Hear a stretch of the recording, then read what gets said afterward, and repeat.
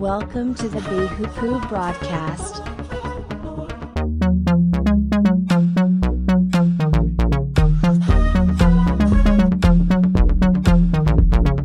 Introducing your host, JJ Myers.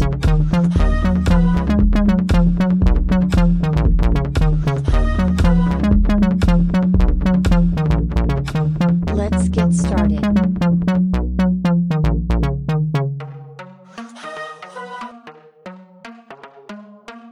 Why do the unbelieving rage? Why do the heathen rage, and the people imagine a vain thing? The kings of the earth set themselves, and the rulers take counsel together against the Lord and against his anointed, saying, Let us break their bands asunder, and cast away their cords from us. He that sitteth in the heavens shall laugh.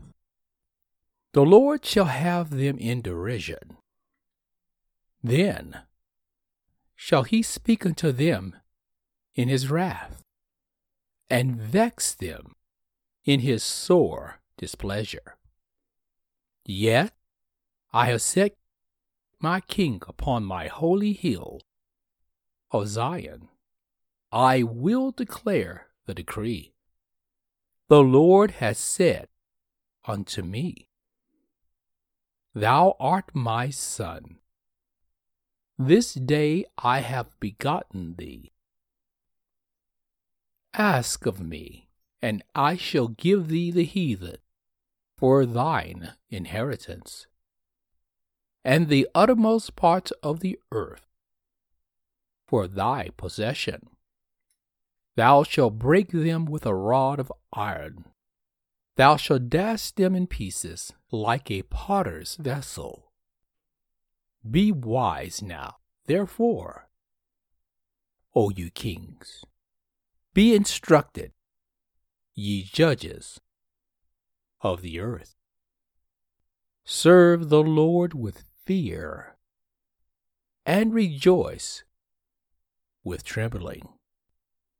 Kiss the Son, lest he be angry, and ye perish from the way, when his wrath is kindled but a little.